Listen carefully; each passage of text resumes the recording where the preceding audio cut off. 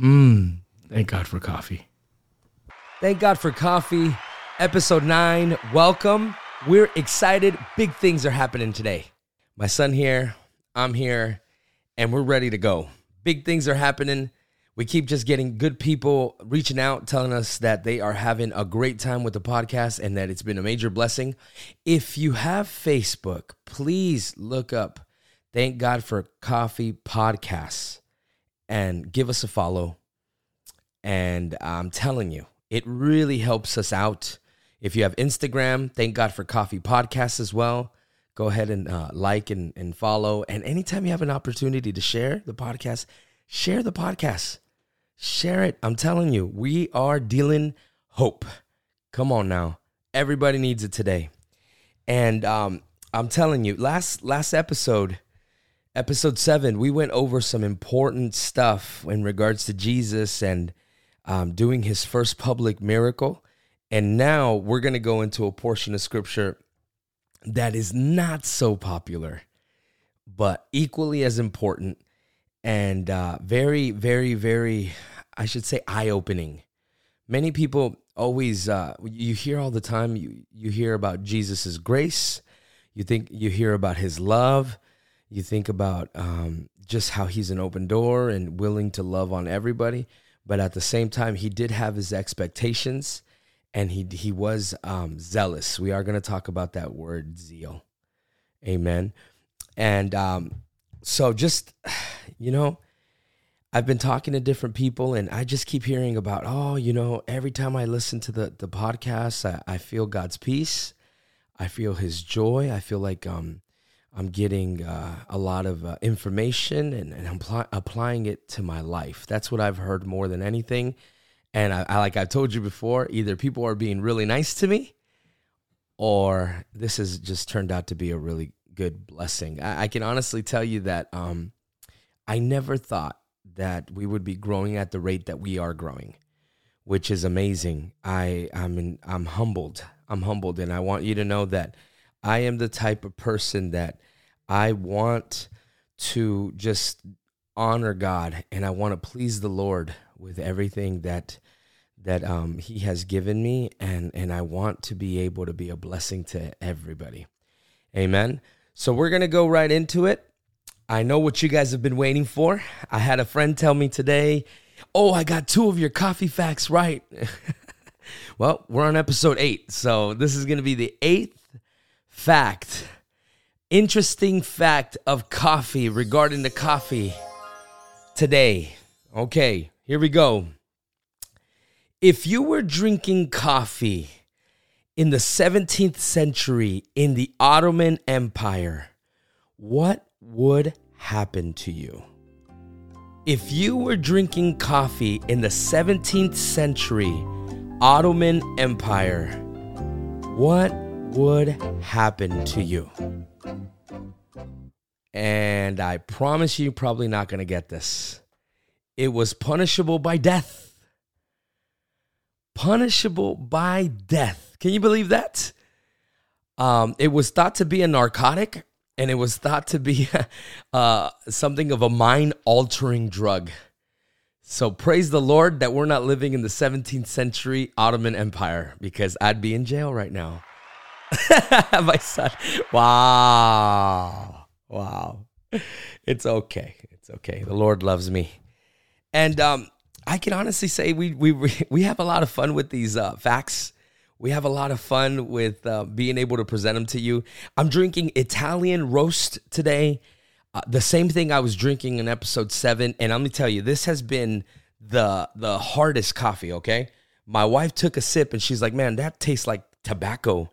So shout out to Brother Joe and Sister Jenny de Santiago that gave me this bag of coffee. I love it, by the way. It is amazing. Thank God. No. Let's go. Okay, getting into this. John chapter 2. This is going to be really good. I know that you are going to learn something today, and it's going to be a major blessing. Here we go. I'm going to get right into it. Verse 13, and we are going to read to verse 22. I'll go quickly. New King James Version. Now the Passover of the Jews was at hand, and Jesus went up to Jerusalem. And he found in the temple those who sold oxen and sheep and doves, and the money changers doing business. When he had made a whip of cords, he drove them all out of the temple with the sheep and the oxen, and poured out the money changers, and tore and overturned the tables. And he said to those who sold doves, "Take these things away. Do not make my Father's house a house of merchandise." Then his disciples remembered that it was written, "Zeal for your house has eaten me up." Verse 18. So the Jews answered and said to him, "What sign do you show to us since you do these things?" Verse 19. Jesus answered and said to them, "Destroy this temple, and in 3 days I will raise it up." Then the Jews said, "It has taken 46 years to build this temple, and you will raise it up in 3 days?" Verse 21, but he was speaking of the temple of his body. Therefore, when he had risen from the dead, his disciples remembered that he had said this to them, and they believed the scripture and the word which Jesus had said. Amen. I'm telling you, we live in a day where we think that Jesus doesn't get upset over nothing. Like we just think, you know what? He's just happy-go-lucky. God loves you, and everything's going to be all right. You accepted Jesus. You came to the things of the Lord. Well, that's great. Keep living the way that you want to live, and keep doing what you want to do. And let me tell you something. The kingdom of God is a kingdom of power, and it's a kingdom of transformation. Amen. When you receive this word, now I'm going to share something with you. There was a young man that I met. I probably met him maybe about 6 or 7 months ago. And I knew from meeting him that he was having some troubles. Amen. Troubles that, what our youth battles with today. And honestly, I've seen him come and go into the church, and I've seen him want to do good, and then I've seen him kind of fall away a little bit. But recently, I can honestly tell you that I have seen such a transformation in him. I'm seeing him with peace. I'm seeing even the color in his skin is coming back. It's so incredible when you start seeing the change that God starts doing in people. It is a true miracle, the changes that he does in people. Okay? I'm going to be honest with you. When I was not in the things of God, I was the type of person that, and I've told you guys this once, I've told you guys this many times. I used to have to drink alcohol every day. And that was just me to function. After work, I would always swing by and buy alcohol. And that was what I would do. It was almost like a force of habit. That's what I would do. And I remember that there was moments where I could wake up in the morning, I could take a shower, and if I was to smell my skin through my pores, I could smell alcohol. And I wasn't under the influence. I just knew that I can faintly smell alcohol coming out of my pores. So I understand that when I saw this young man, I was so happy to see the transformation of God taking place, because I already know that it might, it could be a process. It might take some time, little by little, day by day. Every day is a victory, amen. But God can do the work in you. All you have to do is believe and walk it out. Walk it out. Live it out every single day. Make that decision that today is going to be different than yesterday. Make that decision that today is going to be better than yesterday. And I promise you, if you deposit all of your hope, and I'm not telling you this because it sounds good. I'm telling you this because I lived it. You trust in the Lord, deposit everything that you have in him, and a transformation will come. Amen. So let's get into this scripture. Okay, we look here at verse 13. Shout out to that young man. I love you in the Lord. I think you know who you are. Amen. So verse 13, the Passover is happening. Now, this is what's great about this, okay? I want you to understand something. When the Passover would come, the Jews would go through their house and they would remove all leaven bread, anything that was going to make, and if you don't know what leaven is It's like yeast. Anything that makes the bread puff up. Okay, it produces a gas and it makes bread fluffy. So what happened is that they were introduced to this when they were slaves in Egypt. Amen. So it says that when they were told by God to leave, they didn't have time to even wait for the bread to receive that gas and to actually bake correctly. So they took unleavened bread. Okay, so you have to understand something. The eve before Passover, the house is supposed to be cleaned out. And you got to comprehend something, okay? In the things of the Lord, leaven, it represents sin. It represents pride. It represents many things, okay? In our spiritual walk. So when Jesus, it's so funny that he's doing this at the Passover, because when everybody's cleaning out their house and remembering, the Passover was a day where they would remember that they were liberated from Egypt. Jesus goes and cleans out his Father's house, the temple. Amen. Now, if you remember, I don't remember exactly what episode it was. I told you guys that whenever they were going to offer a sacrifice for the house's sins, so the head of the household had to take a sacrifice to the temple, and he had to do it in order to have the judgment held back on the sin of the house for a year. So when Jesus sees this temple, and he sees that they're doing business outside the doors of the temple, it removed the sacrifice that God had instituted in his word. It became almost like, hey, you know what? I know that you guys are so busy. You guys are working. You probably didn't have a little lamb to sacrifice. You probably don't have a dove. You probably don't have a sheep. But come on over here to, sheeps are us. And you can buy a sheep here right in front of the temple doors, and then you can go and give it to the priests for the sacrifice of your home. That eliminated the whole reason for the family to have to take care of this little animal, watch after this little animal, feed this little animal, and actually pour love unto this little animal. Amen. They were now going to the temple and just purchasing a dove, and there you are. You're good to go. Your sins are held, the judgment of your sins is held back for a year. So it had eliminated the significance. Amen. So this is what made Jesus very angry. And see, this is what you have to comprehend. Our religion is not going to save anyone. Amen. Our traditions, the way we work things out, the way we do things because our parents did them. I remember that when Jesus saved my life, I had grown up in the Catholic Church, but I didn't know why we were Catholic. And I didn't know why we did what we did, and I didn't know why we followed Jesus, and I didn't know any of that.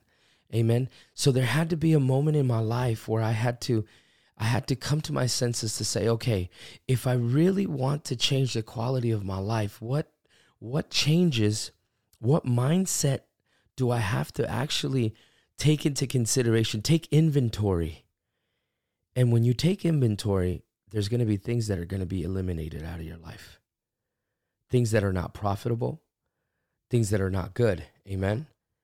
So you got to comprehend that there's going to be things that have to be removed. Almost like when you do a spring cleaning in your house. We just moved into this house not too long ago, and we have boxes everywhere. I think the reason why we didn't go for video in the podcast is because I didn't want anybody to see the boxes that were in my office. Amen. And as much as I say that there's important stuff in there, I need to go through this stuff. Amen. You got to take inventory of things. See, so the same thing is spiritually. Jesus was saying, do not make my Father's house a place of business. Do not remove the reverence. The right word is reverence. Don't remove the reverence off of what we're doing, why we're doing what we're doing. You're listening to this podcast because you want a closer, more intimate relationship with God. Or you're listening to this podcast because you want to know more of the Bible so that eventually you believe the scriptures and what it's saying. Amen. And see, I love this. Look at verse 16. And he said to those who sold doves, take these things away. Do not make my Father's house a house of merchandise. Verse 17, then his disciples remembered that it was written, zeal for your house has eaten me up. Now, right there, they are actually quoting a scripture from the Old Testament, amen, that is in Psalms 69:9, amen. And that word zeal, again, remember, Old Testament written in Hebrew.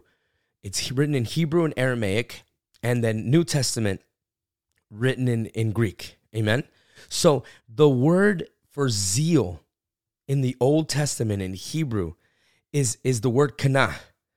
And the word kana is more than just zeal. It's like a burning anger. Okay? Imagine this. Imagine you come home one day and your neighbor has just come into your house and he's invited people over and they're just sitting in your kitchen and they're drinking up your coffee. You know, they're kicking up their feet on the kitchen table, mothers and sisters, amen. So you would not be happy. So Jesus is coming, he's seeing the house of the Lord, and he's burning with anger. It's not just like a zeal, like a, hey, you know what? Oh, it's okay. You guys, you'll do better next time. This guy, Jesus, gets a cord, a whip, okay? Like a whip, and starts whipping these people and kicking everybody out. Amen. Now, I know that we touched on this in prior episodes. Because you got to comprehend something. You see, the Jews wanted to see a sign from Jesus. The Jews, look at verse 18. So the Jews answered and said to him, what sign do you show to us since you do these things? So they're saying, what gives you this authority? You got to remember, Jesus was a 30-year-old man at this time, right? And in Jewish times, the disciples would have been about 19, 18 years old. They would have been young men. Those were the people that were going to get discipled in Jewish culture. I know a lot of the times we think that the apostles were older men and we see these paintings. You got to remember, Jesus was at 30 years old and the disciples were about 18, 19, 20 years old tops. Okay? So you have these older men that are at the temple, older Pharisees, and they're seeing Jesus act this way. And they're saying, who is this young guy? Like, why? Who gives him this authority? Why are you acting this way? So they would ask him for a sign. So the Jews answered and said to him, what sign do you show to us since you do these things? And I love Jesus' response. Jesus answers and says to them, destroy this temple. Now they thought that he was talking about the temple. They thought that he was talking about that building, amen? He said, destroy this temple. What was he talking about? His body. Destroy this temple, and in 3 days I will raise it up. Now you got to understand something, okay? That temple that they were standing outside of in Jerusalem, it took 46 years to build, and it took 18,000 workers to build it. So they hear this and they think, oh my, yeah, right, Jesus. Because they were thinking about things in the natural. They weren't thinking about things in the spiritual, and they didn't know who they were talking to. It was God manifested in the flesh. That's who they were talking to. Look at verse 21. But he was speaking of the temple of his body. Therefore, when he had risen from the dead, see, years later, his disciples, they remembered this story, and they were like, man, so this is what he was talking about all along. Amen. Therefore, when he had risen from the dead, his disciples remembered that he had said this to them, and they believed the scripture and the word which Jesus had said. Let me tell you something.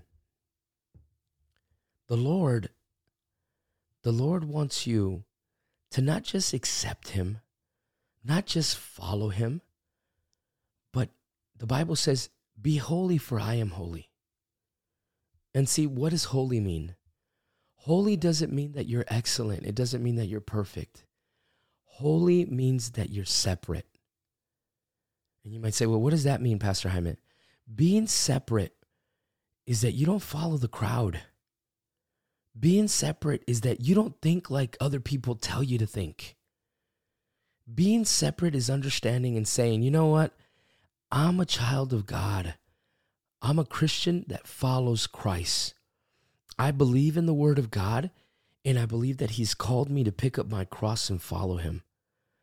So you know what? Everybody in the world might be wanting to go a certain way, might be wanting to think a certain way, might be wanting to talk about, certain things that are maybe inappropriate. But you know what? That's not who I am. I'm a child of God. I raise my kids right. I treat my wife with respect. I treat my husband with honor and respect. See, we have to be, this day and age, we have to take a stand. And what do I mean by that? You got to understand something. I think it was Martin Luther King that said it, that the only way we'll ever defeat darkness is with light. See, we can't be more evil than evil to show evil what's good. There's just no way. We have to shine our light and be good in order to change the circumstance of evil in our lives. And see, this is what we have to do as the church. And what I mean by the church is, I'm not talking a building. I'm not talking an organization. I'm not talking a pastor. I'm not talking a minister. I'm not talking anything like that. When I say the church, you know who I refer to? I refer to you and me. Jesus didn't die for a building. He didn't get crucified for an organization. He didn't get crucified for a 501c. He got crucified for you and me to show an example of love that this world has never seen before and will never see before, or will never see again. I'm sorry. So I leave you with this today. Let's be the hands and feet of Jesus. And you might say, well, how do I do that, Pastor Jaime? Love somebody. Don't just love the people in your house, though. See, that's the thing. See, Jesus, there's a portion of scripture we're going to get into where Jesus says, even you that are evil, do good things for your children. He was talking to the Pharisees. So he was saying, hey, there is nothing more difficult than loving your enemy or loving somebody that's out of your home. Amen. You got to understand something. It's easy to love your children. It's easy to love your spouse. It's easy to love your brother, your sister, that they're your family. That's easy. But how about loving a stranger? And by loving a stranger, I'm not saying that you're gonna, go and invite them in to live with you. I'm not saying that. What I'm saying is maybe praying for somebody. Maybe flashing a nice, beautiful, big smile. Saying hello. I try to say hello all the time to people, and people don't say hello back. Sometimes I look foolish. Amen. There's times that I'm at the gas station and I see somebody and I will purposely say, hi, hello, how are you? And many times I'm ignored. But you got to understand something. I'm doing it for Christ. I'm doing it because I want to be a light in darkness. Amen. So I leave you with that. Let's be game changers. Let's be world changers, amen? Let's start with our world first. What's our world? Our world is our children. It's our household. It's our workplace. Let's be good people. Let's shine the light of Jesus. Let's go in the name of the Lord. It's okay if you don't know everything. It's okay if you don't know the whole Bible. That's why we're studying. I don't know the whole Bible. All I do is I read, I study, I pray for you guys, and then we do the podcast. And I do it with the good-looking, handsome producer here, my son. God bless you. I pray you have a wonderful day. I hope that you make a difference out there. I hope that God favors you, that good things happen in your life, and that you live that transformation of the Son of God. God bless you.